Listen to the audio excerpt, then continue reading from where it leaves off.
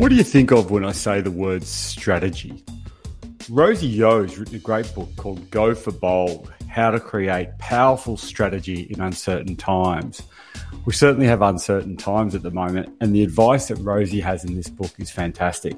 She talks about a thing called strategy alchemy, which is a kind of cross between information, imagination, combined with what you really want. I think if we can do that, we can come up with strategies that really capture our imagination and help us get where we want to go. It's a really cool book and it's a really good chat. I think you're going to love listening to Rosie Yo, author of Go for Bold. All right, Rosie Yo, welcome to the Your Next Read podcast. Now, hi, Luke. It's great to be here and chatting with you today. I would say, is it cheesy to say anybody who has a plan or needs a plan should read this book, whether you're leading a big team or whether you're literally just starting to think about your own business venture or your own organization and what you want to do next? Because strategy is something that all of us need to do in our life and our work. Yeah, I think the need a plan one is the one. Most people that if they have a plan, they're obviously a little bit better than strategy than the ones that don't have any. So I guess the ones, someone like me, I fly by the seat of my pants, and my idea of strategy isn't probably the most productive a lot of the times. And your book was amazing at actually just how well it got me to focus on, like, okay, so if I do that, then I do that, then I do that, and we need these three things. We're gonna unpack a bunch of those today. But one of the things you talked about was that a strategy is kind of like stepping into a future version of what you want your business to be. Can you unpack that a little bit for us and how that helps and how to go about doing that? Yeah, well, that is the thing about strategy. We really are creating something that doesn't yet exist, because strategy is all about a plan to achieve long-term competitive advantage. And none of us know exactly what the future is going to look like, but that's the opportunity in strategy to give ourselves the time and space to start thinking about what could we be, what could we create, how could we change the world if we want to go down that path. And allowing yourself to think further ahead makes you realize that strategy requires as much imagination as it does information, because we are painting a path to a future that doesn't yet exist. So it's really exciting to think about the possibility of actually inventing that future. Now, I know some people kind of say, "Oh, I'm not really creative. We don't do imagination. We have a structure and a process."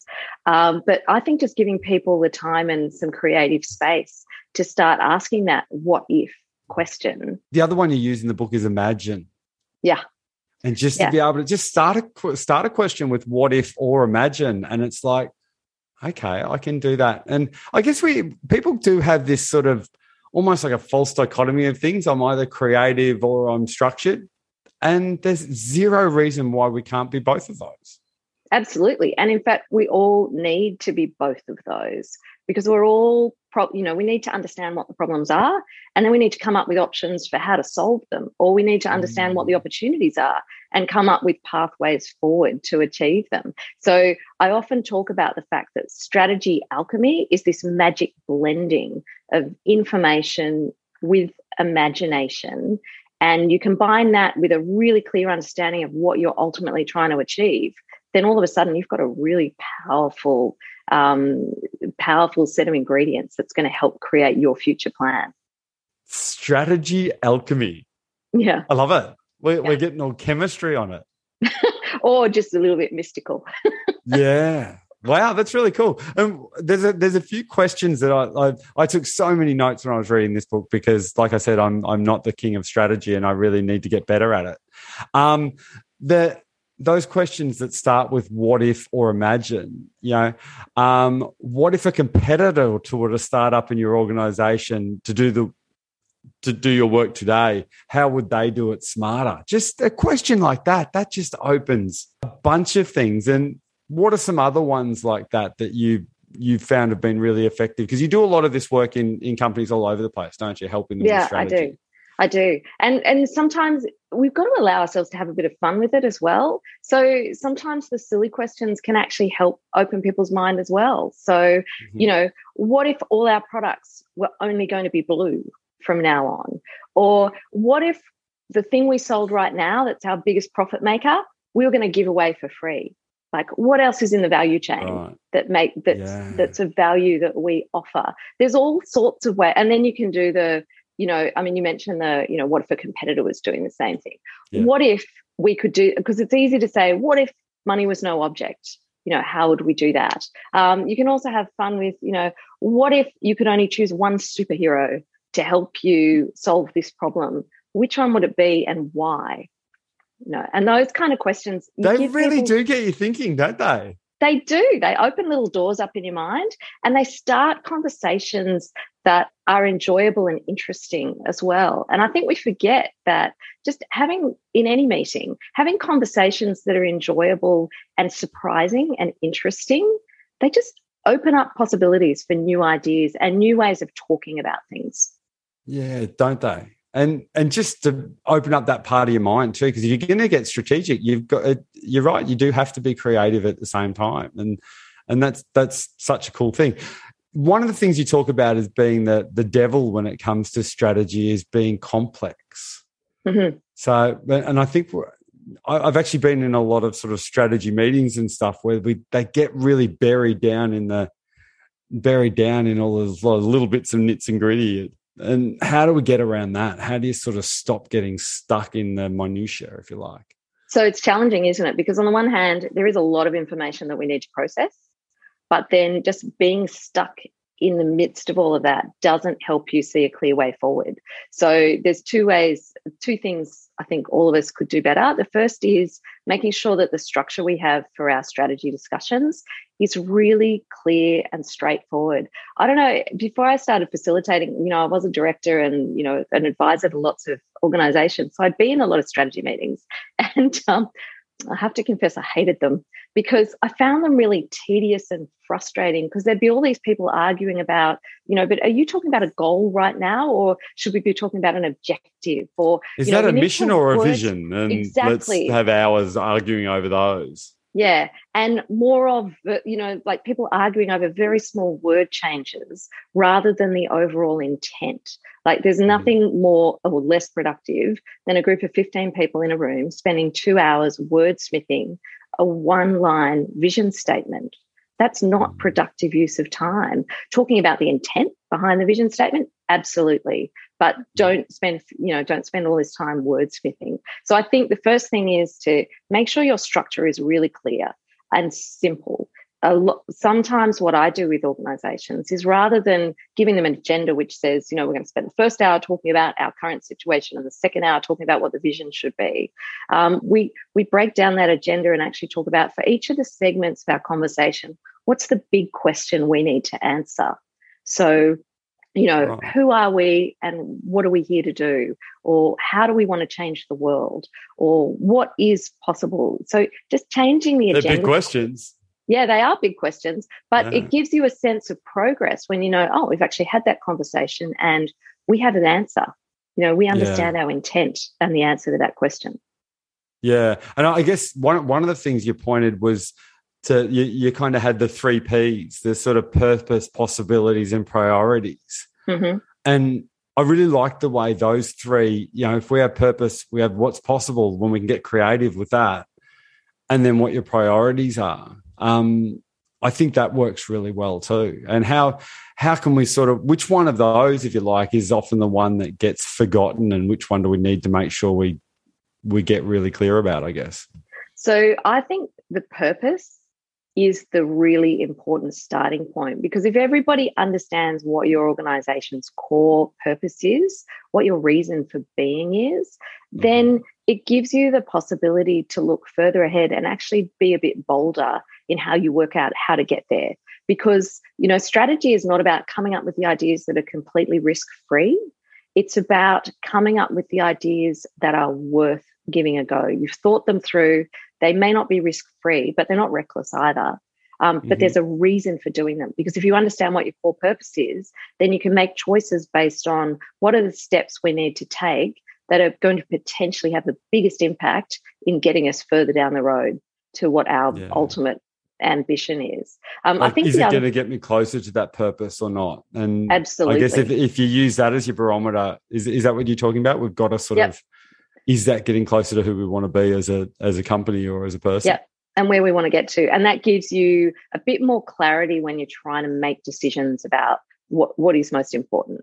I think the other thing is too, when you're talking through what all the possibilities are, I think one area where we also fall down in strategy is that we don't actually drill down into what those possibilities are in any detail. So people throw things out like, we really need to better engage our stakeholders, and everybody just sits in our table. Yes, that's a really good thing. Stakeholders are very important. Yeah, but what does that actually mean? If you start drilling down further into what that means, which stakeholders are you talking about? Why are they the most important ones? Are there other ones we haven't even thought about yet? And what would be different if we're talking about doing things better?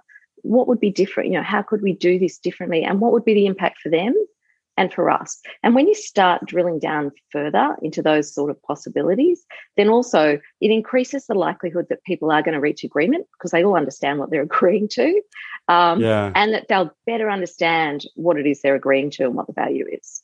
And I guess that's where your purpose then flows really well into what your possibilities are. Exactly. Yeah, okay. One of the things, and I'd kind of noted this before, is that I'm one of those people, I have an idea that the best ideas are when you have 1,000 of them and you're going to pull out one or two nuggets. All right. But if you only try and have one or two, they're never going to be very good. So almost like throw shit at a wall and see what sticks sort of strategy. Right. Yeah. And you talked a really cool thing about that, about how to not, you used a John Cleese quote. I don't know if you can remember it. Is that the one about which one? Ideas like little creatures? Yeah, an idea is like a little creature. They're very easy to strangle, which I thought was great. Yeah, I love that quote too. And when you're in that, say you're in that strategy meeting and you've got the 15 around and they've all sort of worked out, yes, it's a vision, not a mission, or whatever they've done. How do we make it so we don't strangle our little creatures? How do we let some of those stupid ideas have some legs until we sort of work out where else they can go? What sort of advice have you got people to help with that? So the first thing is to give yourself the time to do that. We all kind of rush in with an agenda and think that we've got to clock through all these things really quickly. But as any creative endeavor takes time, and you need to allow it to germinate. And if you're doing it with different people, you need to allow different people, that space and time as well to play with the ideas and to, turn them around a little bit and ask a different question about them. What if that was all blue? Exactly. Yeah. And I think, the reality is we do need to give ourselves some time. And I talk about time and creative space, because it actually, people have to feel comfortable that they're allowed to take that time and, toy with a little idea and play with it. And that in itself, even if it's not the best idea and it's not ultimately the one you're going to go with, even just that shared experience of thinking about it and doing that what if, that can be really valuable and lead on to other ideas as well. Yeah, right. It's just that, just starting the things with imagine or what if, I think just opens a lot of those, doesn't it?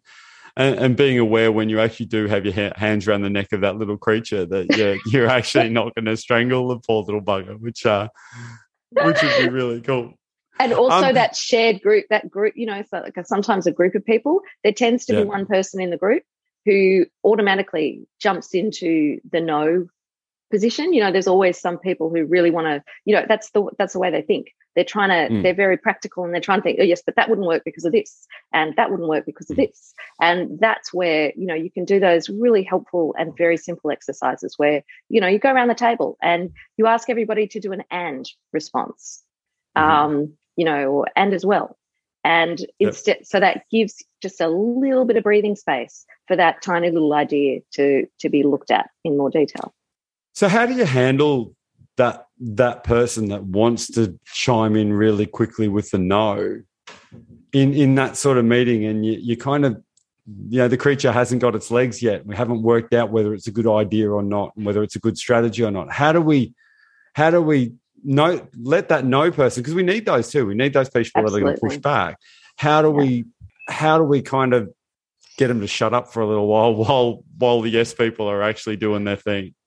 Yeah. So in some ways, it's easier as an independent facilitator to come in because you can talk with a group at the start about what the ground rules are, and you can explain that different parts of the meeting do have different processes. So if you signal to people that, this part of the conversation is all about seeing what the what ifs are, let's just enjoy coming up with the what ifs. And also reassuring people that we are going to go to practicalities. We are going to ask what about in a moment and, start being a bit more hard-nosed and realistic about some of these ideas. But just for this moment, let's focus on possibilities. And I think, you can also do things like, acknowledge people when they raise a good point. Jot it down on a piece of paper or on a flip chart and say, yes, let's come back to that. But right now, let's have fun with this. Let's enjoy this process and see what else comes out. Yeah, I love that idea. I often have a thing I call the car park.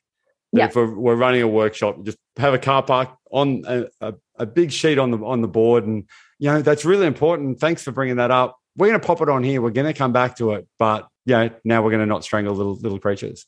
Yeah. And I think the other thing too that I do sometimes with very experienced boards, you walk into a board or an executive team and everybody, there's a tendency, and we all do it, right? We walk into a room and you've been invited in there, so you want to prove you're valuable. So you kind of walk in there, and if the chair's going, everybody introduce themselves. There's a tendency for all of us to say, yes, well, I'm Rosie and I'm an expert in this and this, and, kind of putting up what you offer, which is great. But sometimes I ask people to come in, and the first thing I ask them to do as they're introducing themselves is tell us something they're really interested in learning about from someone else, or tell us something you don't know and you're not sure about.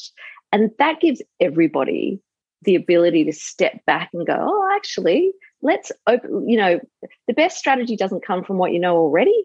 It's from when you can be curious about other things. I love that. Then those icebreakers, they can sound really wanky. Like when you think, oh, we're going to do an icebreaker, we're going to do this, but they're really important, I think, particularly if the group doesn't perhaps know each other quite so well. Absolutely. I never call it an icebreaker because I do think you're right. Everybody goes, no, it's an icebreaker. Yeah. Okay. Yeah. I don't care what your first car was. Yeah, exactly. That sort of stuff. But the first 15 minutes of the session are just so important for the rest of the day. Do you find they just set the tone? Absolutely. Yeah. Absolutely.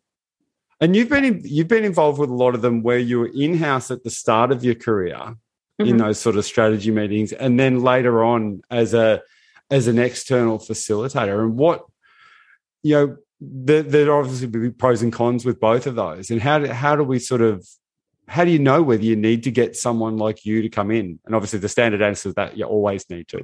But speaking as a consultant. Speaking as a consultant, yes, you always get the external person in. But it's a serious question. What sort of things would you look at to sort of say, if this is happening, you're definitely going to benefit from having someone external there? Yeah, so I think there are a few different patterns that you see. Sometimes there's an organisation where the CEO or the chair is quite new and they're not quite sure there's so many different strategy frameworks and all of that, and they just don't feel confident that they know the best path forward right now. So they bring you in because it's they kind of want that reassurance and confidence. Sometimes it's a really high performing organisation, and the chair or the CEO absolutely wants to be an active part of the strategy discussions. And whoever's, if you're facilitating and running the meeting, you can't be an equal participant in all the conversations. So a lot of the organizations I work with, it's because the senior people want to be really engaged in the conversation. So that's where, they hand it. If I'm running the process, they are sort of on equal footing with everybody around the table. And that's really valuable for the whole team as well as for them to be a part of it. And of course, then there's the one where there can be, sometimes organizations are going through tough times and things are pretty dysfunctional. And that's where having an independent facilitator can help take some of the heat out and give people a chance to regroup and feel a bit safer to have those conversations. Do you find sometimes you have to kind of, as that facilitator, do you have to kind of put your big girl pants on and say, get into people and stuff? How does that work? It's really hard to tell the chairman to shut up and let someone else talk. It is, but that's what you've been brought in to do. Like you've been brought in, right. I'm really conscious that you're brought in to make sure the organisation gets the best out of the day and every person in the room gets the best out of the day. And I mean, it's the same when someone's really, really chatty, that's just their nature. They really want to contribute and they're so enthusiastic. But you've got to make sure that everybody in the room is participating. And sometimes that does mean, I'd say gently and firmly adjusting the conversation and adjusting the norms of the conversation. And it's hard, some days are easier than others.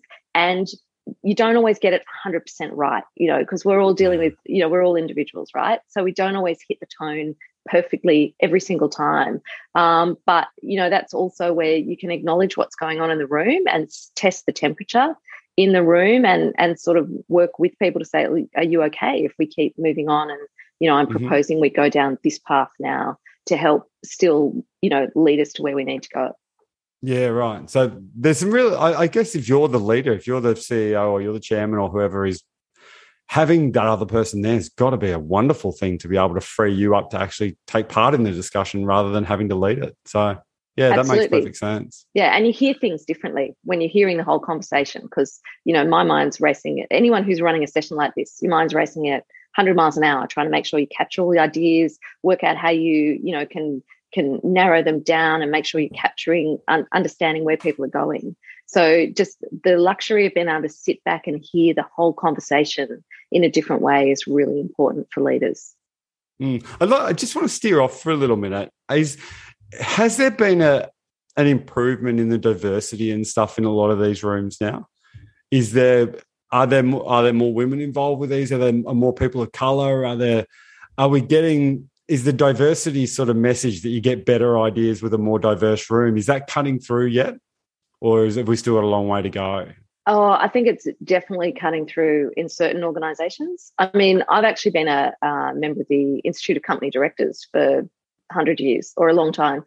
And even that, going along to their annual director briefing every year and looking around the room there, it's interesting to see, even in the last, say, 15 years, I can absolutely see a significant change in who is turning up and who's sitting around the room.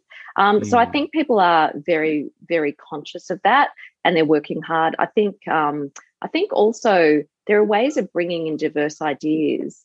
Even if you've got sort of fixed people around the room, you can still bring in some diverse ideas either by sending out information or, links to a podcast or a, interesting article or something before a session and asking everyone to read it. You can ask a guest speaker to come in and give a different perspective. You can ask people sitting around the room to sort of acknowledge what their perspective is and ask them to think about a particular issue from a different perspective. How would that be different if you were... Yeah. Okay. Yeah. Right. So I definitely think we're changing and we're more conscious about it. But it's varied in different organisations. Because the science is the science on it is really, really clear now that if you have more diversity, you come up with better strategies and you come up with better decisions. So the science on it's pretty clear. And it makes so much sense, doesn't it? Because you're not walking in with a really blinkered view to start with. Yeah, which makes a really big difference. And one of that going to that diversity thing, you told a story. I'm putting you on the spot here, but you told a story about the Rockefeller Foundation in April of 1969, and they had a meeting in Lake Como. Can you remember parts of the story, and can you tell everyone what happened there and why it was such a great strategy meeting?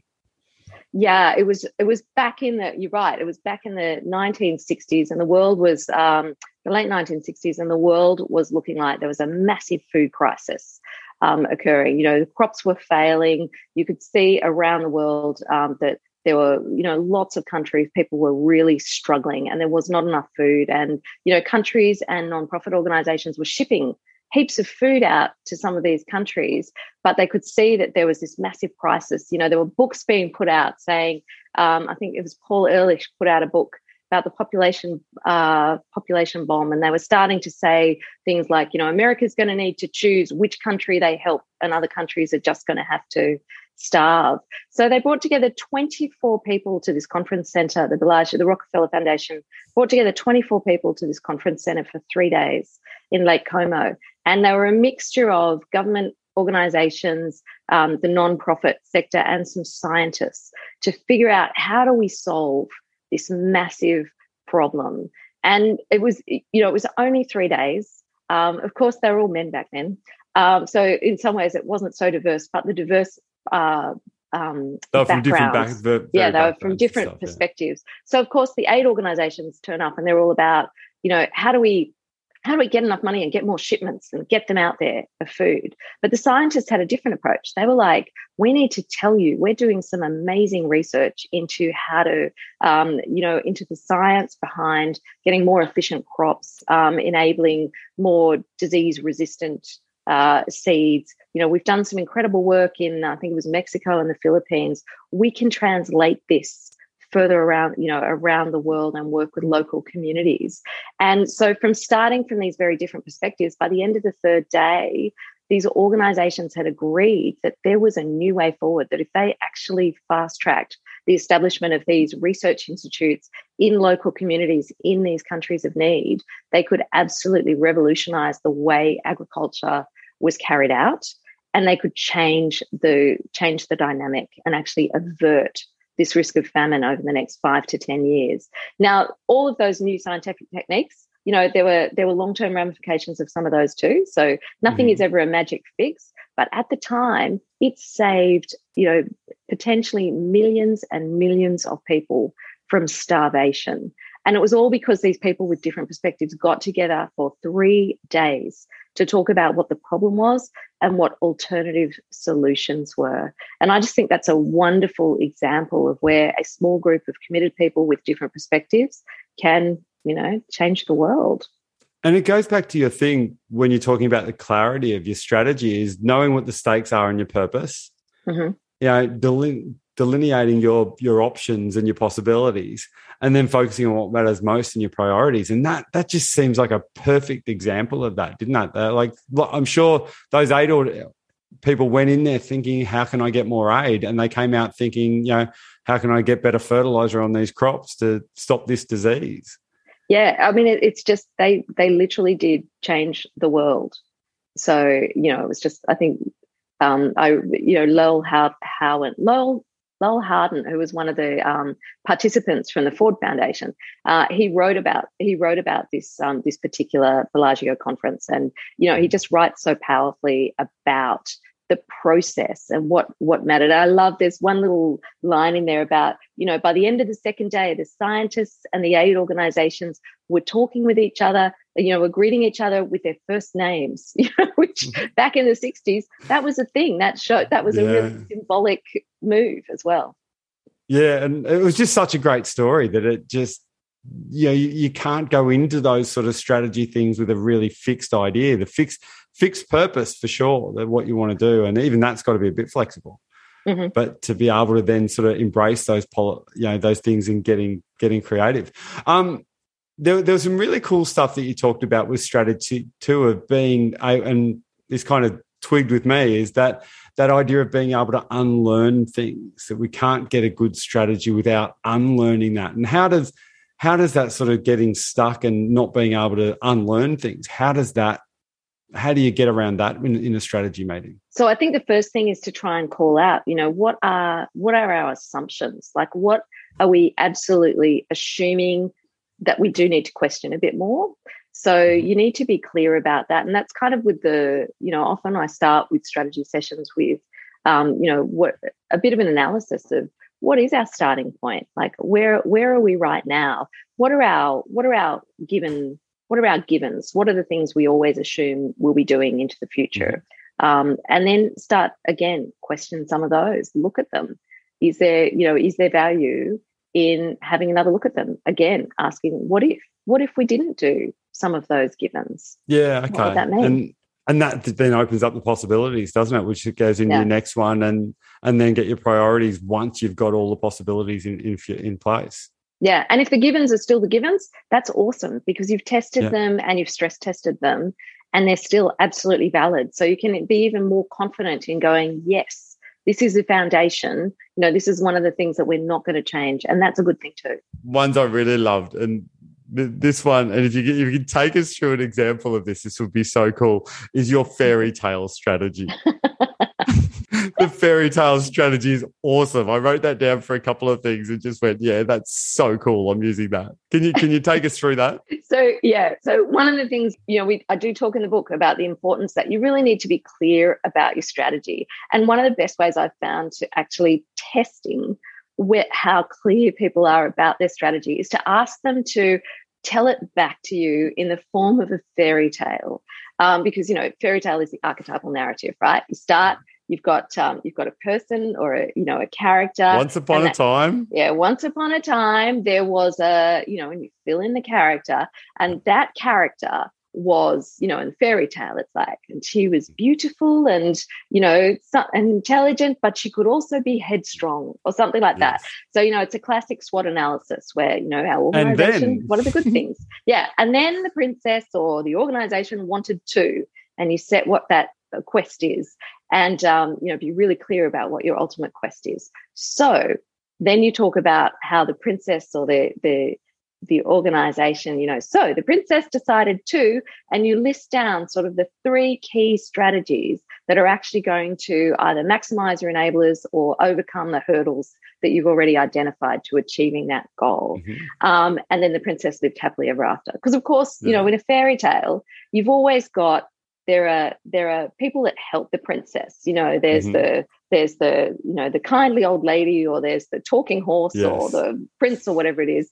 And then there's also the hurdles that are going to get in the way. The troll under the bridge and the poison apple. And all movies, you think of something like Shrek. Donkey turns up, and all of those sorts of things. It's almost like that Joseph Campbell's Hero with 1,000 Faces. Exactly. And I mean, you could do the same thing with with an action movie. You could absolutely recast your strategy as an action movie. But I find that doesn't work because people start just talking about the car chase scenes. Everybody gets distracted. They're like, let's talk about which car we're driving on the car chase scene. So that doesn't work, which is where the fairy tale is much simpler. Fairy tale is much simpler. It was a really effective way to do it, though. And to that idea of, keep it simple, stupid, really works for that, I reckon. That it sounds really childish, but it was really effective. I did it with a couple of things I do and went, yeah, that's really cool. Let's do that. Yeah, it's fun. It's fun. So, and it does work. Isn't it? So with the idea of go for bold, a lot of it is to sort of set those goals a little bit higher or a lot higher than what you want.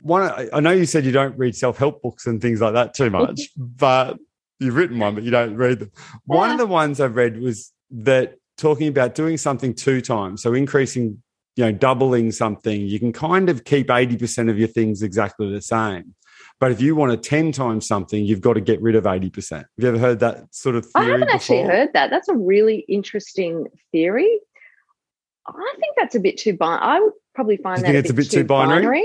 Yeah. Yeah, okay. I do. Because I think often in strategy, there's one idea that's a game changer. So you might actually have the conversation and realize that we're doing all these great things, but to step it up, there is this one game changer idea that we've come up with. We don't need to change everything. And in fact, sometimes you do need to be really clear about what is it we're holding on to. There's a big decision there to keep doing. It's a bold decision sometimes to keep doing what you're doing as things are changing around you.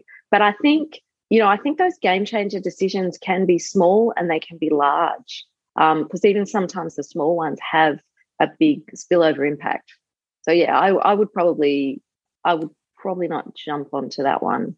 And unless it was something like full-on game-changing, like an Uber or a Netflix or one of those sorts of things. Completely change it. But even they're hard in a strategy thing too, because you've got a big chance to fail, haven't you?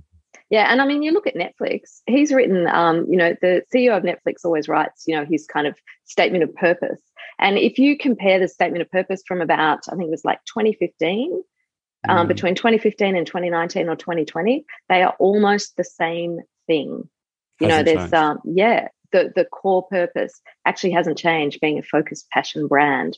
So it's interesting. Some things don't need to change. Right. Okay. where can we get hold of Go for Bold, and how can we contact you if we want to, if we're thinking our chairman isn't doing a very good job facilitating our strategy? How do we get hold of Rosie? All right. So rosieyo.com.au is a really quick, easy way of finding me. And also, please, always happy to get connections on LinkedIn as well. Go for Bold's available at all good bookstores. You can also get it direct from me at goforbold.com.au. And always love to hear feedback and hear how people are going, and hear if the book has actually really helped people transform the way they think about their future. I think we need to get a thing going that everyone needs to write their fairy tales and post them on LinkedIn. I think that will work really well. Your strategy those. Fairy tales. Such a good idea, Luke. Now, I know you're not a big self-help reader, so we have a fast five that we like to do at the end to get a bit of what you do read. All right. Yep. Are you reading anything now? What are you reading now? Yes, I am. Alan Cumming, Baggage, part of one of his autobiography books. Okay. Is it good? Yeah, it's fascinating. I love it because it's the right amount of gossip and also like genuine reflections on his life and where he's got to, and, challenging childhood and, really interesting. Cool. Your most memorable book as a kid? Oh, I'd have to say Anne of Green Gables. Gilbert Blythe. My heartthrob from an early age. Wow. It's amazing how often we get that sort of stuff, and Little Women are some of the big ones we get on that one. What book should everybody read? I actually think every Australian should read Trent Dalton's Boy Swallows Universe. Oh, isn't it great? I'm from Queensland, the whole Bogger Road thing, and you kind of know where they're going, and just the imagination of this kid and the imagination of the author to come up with it. I was just going to say, I've never read a book where, I've literally gone, a few times at just I think it's this all on the one page. You've got this beautiful lyrical language, then you've got something hilariously laugh out loud, and then you've got something that whacks you. Absolutely. So it took my breath away. It definitely has all of that. It's a great book. I'm actually reading it for the second time at the moment. I love reading novels for a second time before I go to sleep. It's a really good way to get to sleep because you know what happens, and if you fall asleep, it doesn't matter. That's a great idea. This one might be hard for you. What self-help book has had the biggest influence on you? Do you know what? It's almost, I don't even know if I can call it a self-help book, but there's a book by Mary Russell called The Blessings of a Good Thick Skirt. And it's actually this whole list of kind of vignettes of lady explorers, women explorers over the last 200 years, what they've done to go and find adventure and find new things. And I just find that, when things are feeling a bit tough and, it's all a bit hard, I just love going back to that book and just being inspired by the fact that these women, could literally march out into a very foreign world with confidence and curiosity. The benefits of a good thick skirt. The blessings of a good thick skirt. Because one of them fell down an animal trap, and her good thick skirt stopped her from being squashed. Wow. Good thick skirts. Here we come. It sounds like William Wallace or something from Braveheart, doesn't it? It's pretty crazy. What would your autobiography be called? Oh, my gosh. Okay. That one, she really wanted to help. Right. Nice. Yeah. And I'm sure she did. So the book is called Go for Bold. It's a fantastic book, particularly if you do want some tips on how to get strategic on things. And you've woven a beautiful amount of stories and information, and it's a great read. And I really enjoyed it. And I think if anyone else wants to have a look at strategy, I think it's a good one for them. So Rosie Yo, thank you for coming on Your Next Read. Thanks, Luke. Loved it. I hope you enjoyed this episode of Your Next Read. If you'd like to get Go for Bold by Rosie Yo, go to majorstreet.com.au and use the code YNR to get your discount. I'm Luke Mathers, and you've been listening to Your Next Read.